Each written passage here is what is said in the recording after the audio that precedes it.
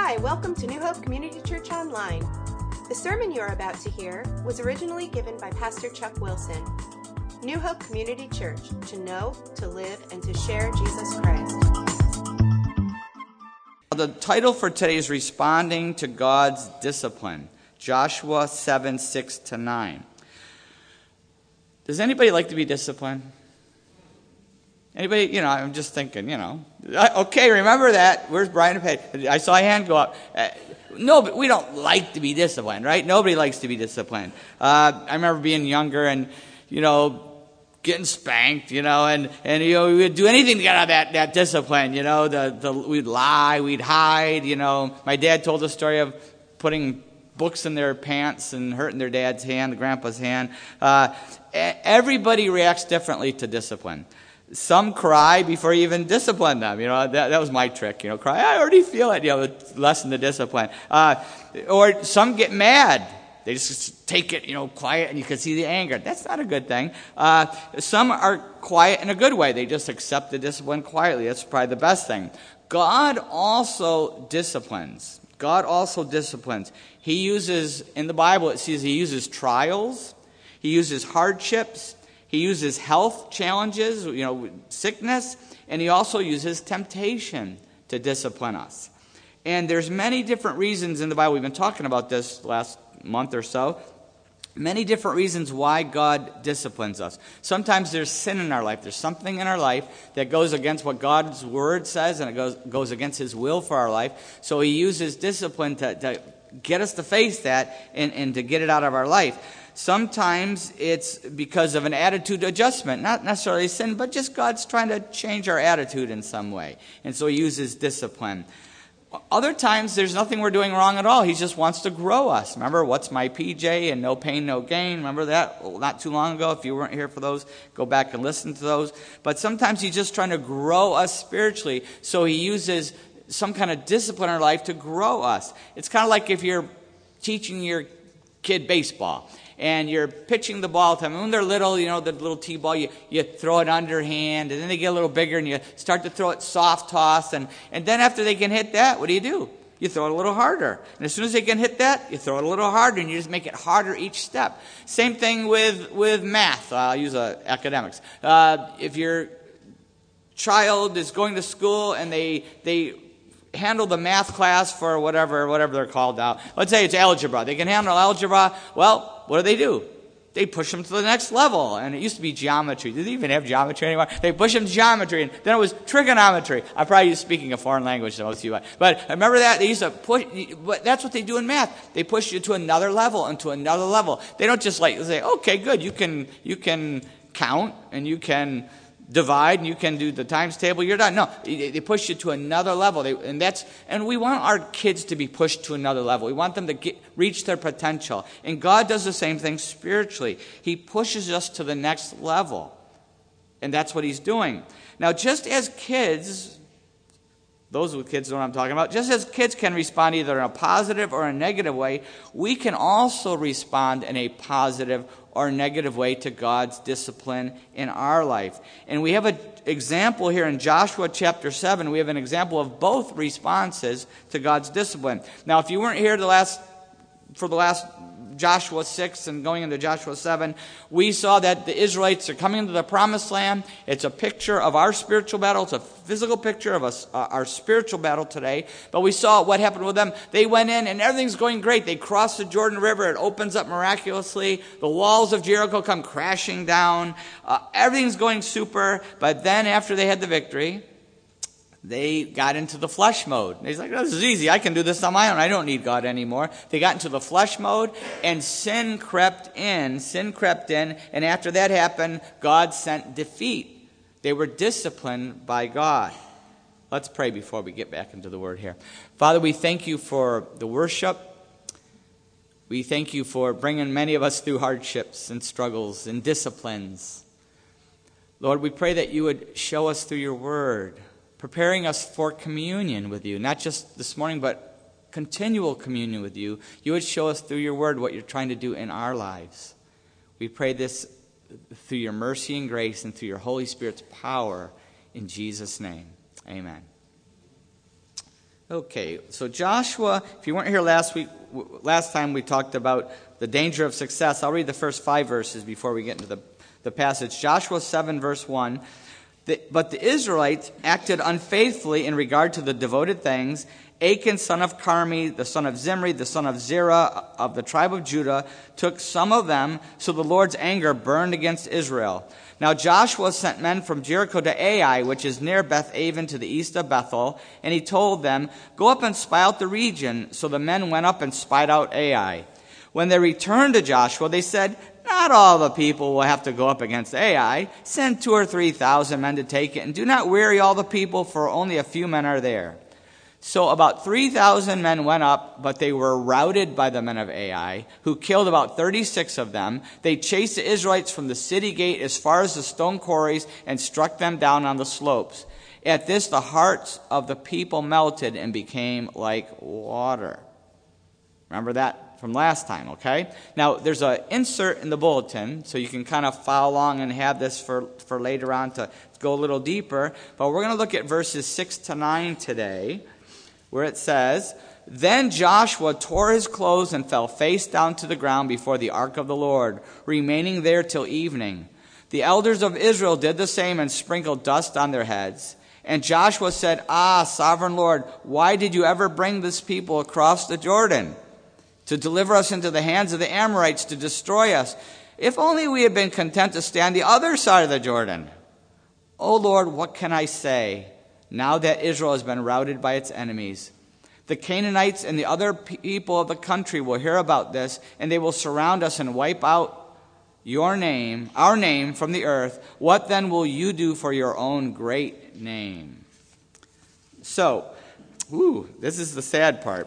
Verse 6, "Then Joshua tore his clothes and fell face down to the ground before the ark of the Lord, remaining there till evening. The elders of Israel did the same and sprinkled dust on their heads." So he falls on his face. The response to God's discipline is he and the elders, they fall on their face, they tear their clothes, they throw dust on their heads. This is, if you know anything about the history, historically, and the culture of this time, that's how they showed great grief. They would tear their clothes, throw dirt on their heads. And this is what they did. And it said they did that until evening. Now, they're right before the ark, and they did this till evening. What happened in the evening at the ark? Anybody know? Numbers 29, 38 to 39 is when the lamb was sacrificed. That was when the lamb was sacrificed. That's when mercy was reached. And they did it until the lamb was sacrificed. That's why it's mentioned here. And that's when he found God's mercy. And this is a good start. It's a good start. If they had spent time on their face before the ark seeking God, before they went to Ai, they wouldn't have had an Ai, would they? They would have been able to take it because they would have been listening to God. But remember, they got into the flesh. If we spend more time on our face up front, we'll spend a lot less time after. But they hadn't consulted the ark, just like we do the same thing, don't we? A lot of times we charge ahead in our own plans. God disciplines us. Then we're like, God, what am I going to do? But we should have been like that before, right? Before we got into the mess we were in. And notice, too, it's a good start here because they're spending time before the ark. They're praying now. But they also didn't blame the soldiers. They didn't blame the generals. They didn't try to spin this politically, They didn't try to do that. They recognized something. They recognized that God was unhappy with them. When things go wrong, we have to really take a look at our life and take a close look and discern. And in order to discern, we have to be on our face. We have to be praying. This happens in prayer that we can discern what is God trying to say. Maybe there's sin in our life. Maybe God's trying to expose something in our life, a wrong attitude or some sin in our life. Maybe it's hidden in the church. We're allowing sin in some way, and God's trying to expose that. Sometimes it has nothing to do with sin. There's nothing that God wants us to get rid of. It's because God's trying to grow us. He's trying to grow us by putting us in a trial or hardship. Remember we talked about that in James 1, 2-4? What's my pure joy, my PJ? And God often sends that pure joy, that PJ, that struggle into our life to grow us up. And we can only figure this out if we're in prayer before God and discerning through prayer. What is God trying to do in my life? Maybe you're here today and you're experiencing God's discipline. We all experience that on a regular basis, don't we? Maybe your life, you've hit a wall in some way. Maybe God's showing you a sin that needs to be repented of. Maybe he's showing us an attitude that's wrong, that he wants to adjust in our life. Maybe he's stretching us in some way. He's just trying to stretch us. It could happen to a church. Churches, we hit the wall and we say, God, what are you trying to say to us? What are you trying to do? It happens to the church in America. The church in America has been stuck for a long time. Why? Well, it doesn't take much. You turn on the TV and you watch what's being preached, the garbage that's preached. Not all, but 90% of them. They teach this materialistic, fake Christianity. It's a false teaching. Send us money and you're going to be okay, right? And but also the sin, the church in America has accepted so many things. We've become like the frog in the boiling water, right? We've accepted so many things that our society says is okay, but God's word is clear that there's sin, very serious sins. But we've just allowed this into the church, and it's going to take God's discipline. Might even take persecution at this point to clean up the church in America. The U.S., and if the church doesn't clean up, the country's not going to clean up. This country is in serious, serious trouble. Serious trouble. We're facing, I believe, revival or judgment. And it has to start with the church responding. The church responding. Now, back to Joshua. Joshua started out well. He's before his face. He's grieving. He's seeking what's going on. But then it takes a turn for the worse. He started out in a good place spiritually, but it takes a turn for the worse. In verse 7, we see that he loses it.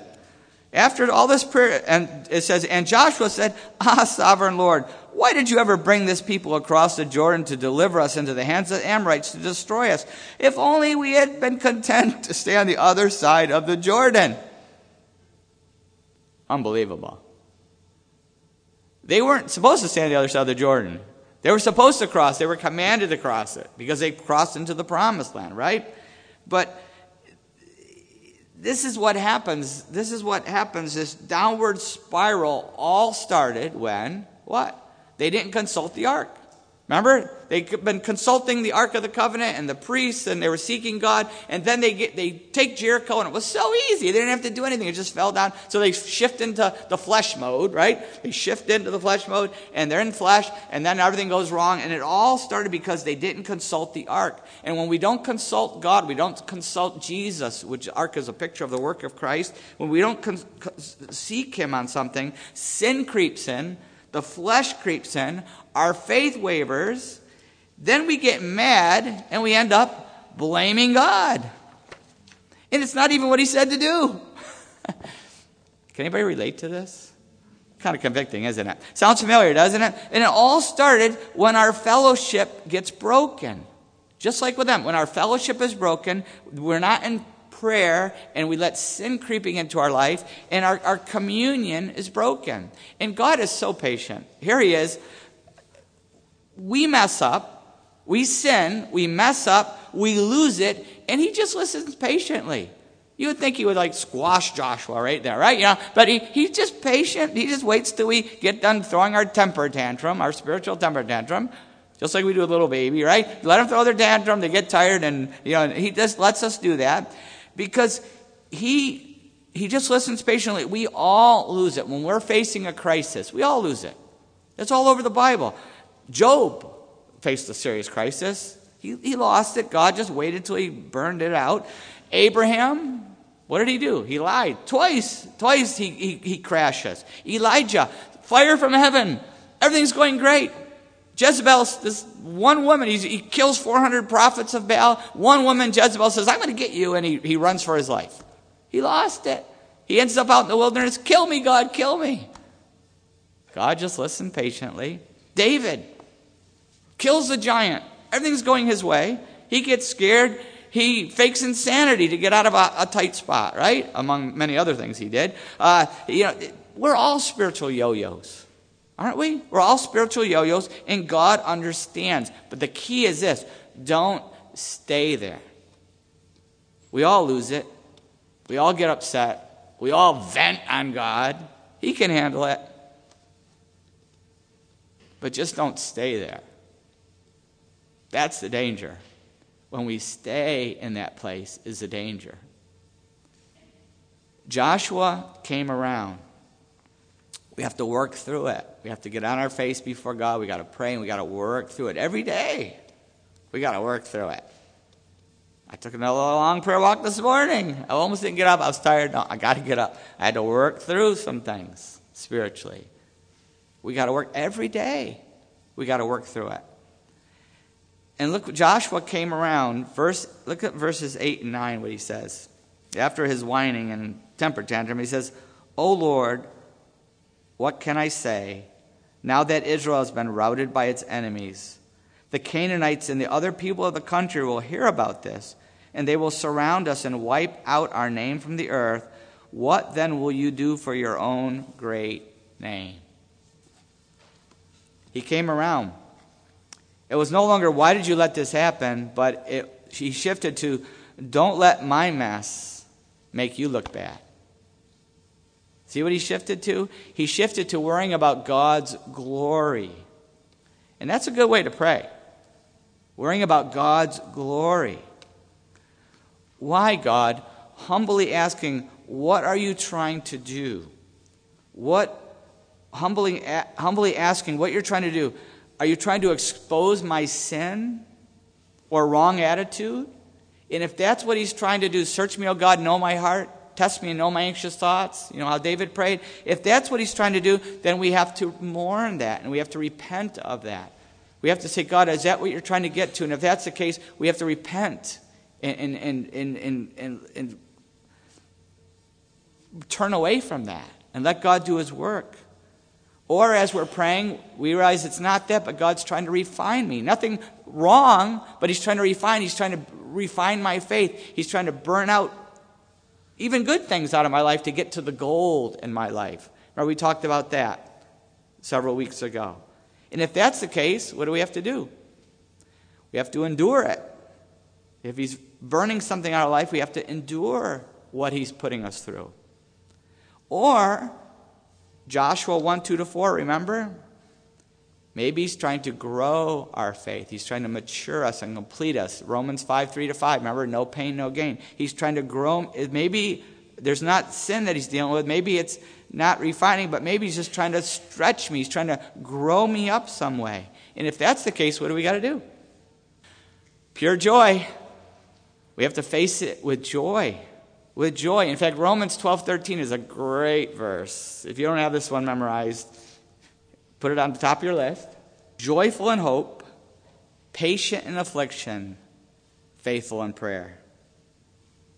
That is a great verse. Be joyful in hope. Remember pure joy? Be patient in affliction.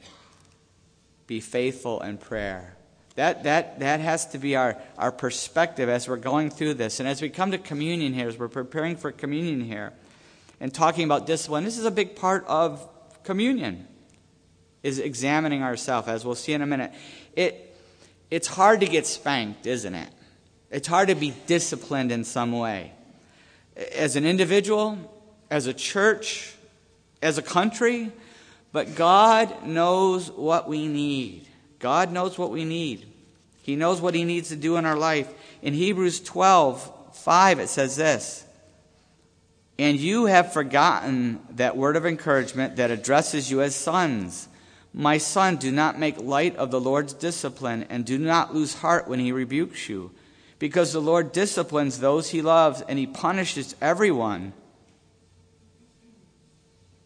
he accepts as a son. Endure hardship as discipline." Understand that? Hardship is discipline. Endure hardship as discipline. God is treating you as sons. For what son is not disciplined by his father? It's hard to be disciplined.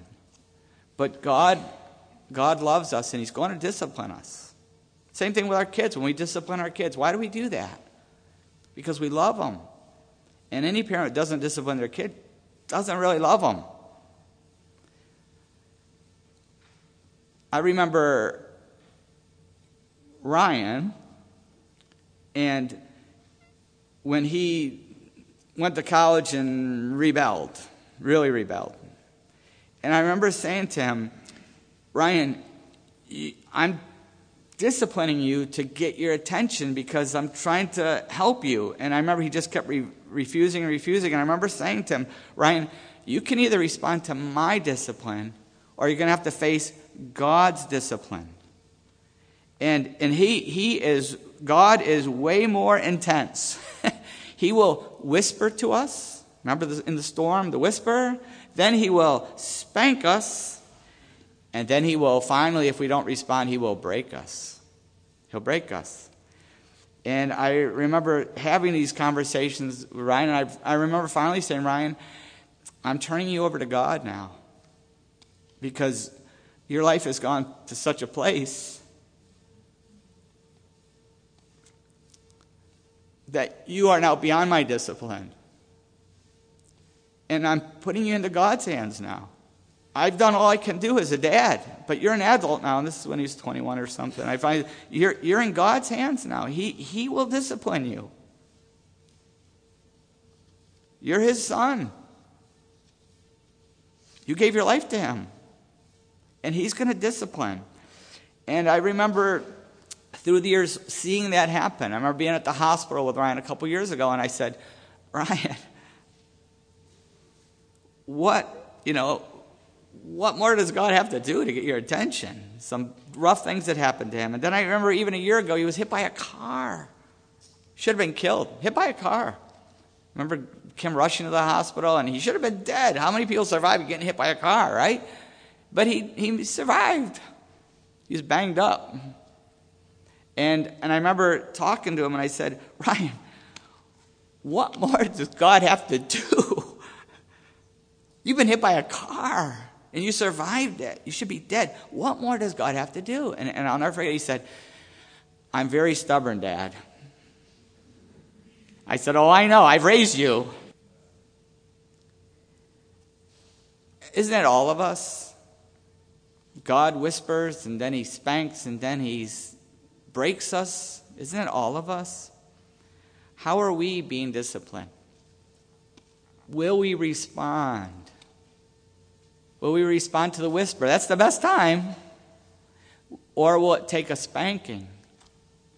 A more severe spanking? Or will it take something very severe, a breaking? Will we respond to God's discipline? How are we responding? It's so important. What's our attitude? What's our spirit? Psalm 119:71, David said, it was good for me to be afflicted, so that I might learn your decrees. It was good. It was good that you afflicted me. Anybody feel that when you're being afflicted? But David got it. It was good for me because your word came alive. I really understood what you were trying to say to me through your word. God must separate us from the world. He must take the world out of us. Just as he's taken us out of the world, he has to take the world out of us. He has to separate us so that we won't be judged with the world. In fact, in 1 Peter 4:16 and 17, he says, and I believe we're hitting this time in this planet, Earth. However, if you suffer as a Christian, do not be ashamed, but praise God that you bear that name. For it is time for judgment to begin with the family of God. Get that? It is time for judgment to begin with the family of God. And if it begins with us, what will be the outcome? What will the outcome be for those who do not obey the gospel of God? God will discipline. God will judge his church. He will deal with it so that we won't be judged with the world. He's doing that now. And that's what communion is all about. In 1 Corinthians 11 it says this. Listen to the whole communion passage and connect these dots here. Verse 23, for I received from the Lord what I also passed on to you. The Lord Jesus, on the night he was betrayed, took bread, and when he had given thanks, he broke it and said, this is my body, which is for you. Do this in remembrance of me. In the same way, after the supper, he took the cup, saying, "This cup is the new covenant in my blood. Do this whenever you drink it in remembrance of me. For whenever you eat this bread and drink this cup, you proclaim the Lord's death until he comes." That's usually where churches stop. But read the next couple verses. "Therefore, whoever eats the bread or drinks the cup of the Lord in an unworthy manner will be guilty of sinning against the body and blood of the Lord. A man ought to examine himself before he eats of the bread and drinks of the cup. For anyone who eats and drinks without recognizing the body of the Lord eats and drinks judgment on himself. That is why many among you are weak and sick, and a number of you have fallen asleep. But if we judged ourselves, we would not come under judgment. When we are judged by the Lord, we are being disciplined, so that we will not be condemned with the world." Communion is a time of cleansing. It's a time of self-examination. It's a time of restoring fellowship with God and with other believers. And if we take it seriously, we will avoid the AIs in our lives. Just as Jericho was followed by an AI, we can avoid the AIs in our life if we take communion seriously. How is God speaking to us? As Christians, will we respond to God's discipline? Why? So that we can have a closer communion. Not just here this morning, but it's the daily communion that he wants. Will we respond to the discipline, whatever is sin, whatever wrong attitude, whatever he's trying to stretch in our life? Will we respond so that we can be even closer to God? Maybe you're here today and you're not a Christian yet, and you can't commune yet. You've never connected, but you can become a child of God. You can become a child of God right now. John 3:16 says, "For God so loved the world that he gave his one and only Son, that whoever believes in him shall not perish but have eternal life." Verse 17, "For God did not send his Son into the world to condemn the world, but to save the world through him." That's why he sent his Son Jesus, to save us. Have you ever put your faith in Jesus Christ? In just a moment, we're going to take communion. What it is, as we've already read it represents, we do it in remembrance. We're remembering what Jesus did for us. And the bread represents the body of Christ. The cup represents the blood of Christ that he gave for us. And we're remembering that. How we take it, we just have some music. We're going to have a song played this morning. And you just come up when you're ready and take the cup and the bread. You can take it by yourself. You can take it with your family. You can take it with someone. There's no right or wrong way to do it. The key is to commune with God through this time. There's two reasons why we shouldn't take it here, as we already read. One is if we're not a Christian yet. If we can't recognize the body of Christ because we're not a Christian yet, we shouldn't take the Lord's Supper. The second thing is if there's some sin in our life, God's disciplining, as we just read that too. There's something in our life that we say, "God, you can't have it." Now, notice I didn't say we sin, because we all sin. Nobody could take it. But if God showed us that sin and we won't repent of it, then we shouldn't take the Lord's Supper. But I hope that everyone here during this communion time surrenders whatever God wants us to surrender and communes with God in a special way and takes the communion. And if you've never put your faith in Christ, I pray that today, this morning, you take that step of faith and can commune with God, not just this morning, but any time. Let's pray. As we go to this time of communion, how is God speaking to us?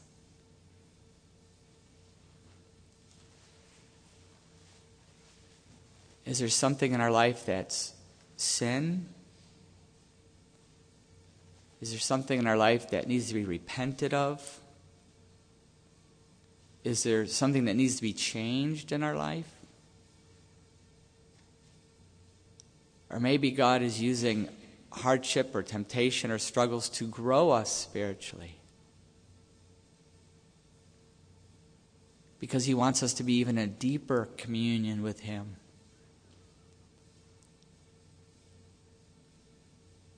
will we take this time to surrender to him?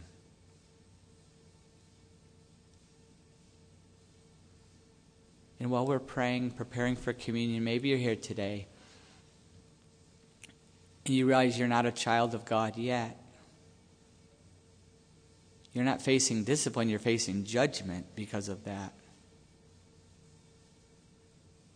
But God loved us so much that he gave his one and only Son, that whoever believes in him shall not perish but have eternal life. You can put your faith in Jesus right now. Give your life to him and become a child of God. And when you take that step of faith, you can commune with God, talk to God anytime, anywhere about anything. But it starts with a prayer of faith. For God so loved the world that he gave his one and only Son, that whoever believes in him shall not perish, but have eternal life. You can put your faith in Jesus right now. It's a prayer from your heart to God's heart. It's not a ritual. It's not a religious rite. You don't need any religious person to help you do it. It's between you and God.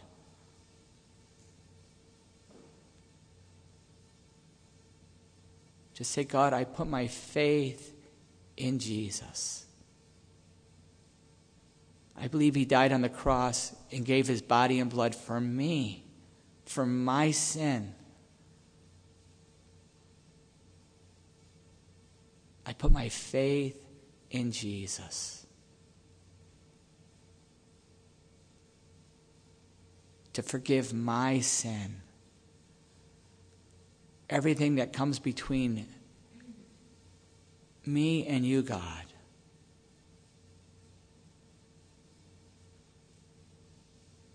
Forgive me because I'm repenting of my sin. I repent of that old life. I don't want it anymore.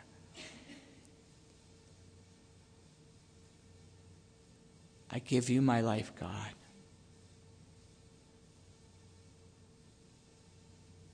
If you've prayed that prayer of faith, something powerful and amazing has happened. You have become a child of God. The Holy Spirit has come into you and made you a new person, and your life will never be the same. You're in for a shock. It will never be the same, because God's Spirit will be speaking to you, and God wants you to talk to him now. He wants a close relationship with you, and he wants you to get to know him through his word. I want to encourage you, if you've prayed that prayer of faith, to let somebody know. Maybe you're here with family or a friend, or tell somebody here. Fill out the card, email me, text me. Let somebody know so that we could be excited. We will be so excited, and we'll be able to encourage you in your new life in Christ. Father, we pray that your Holy Spirit would move in a special way as we commune with you this morning. Pray this in Jesus' name.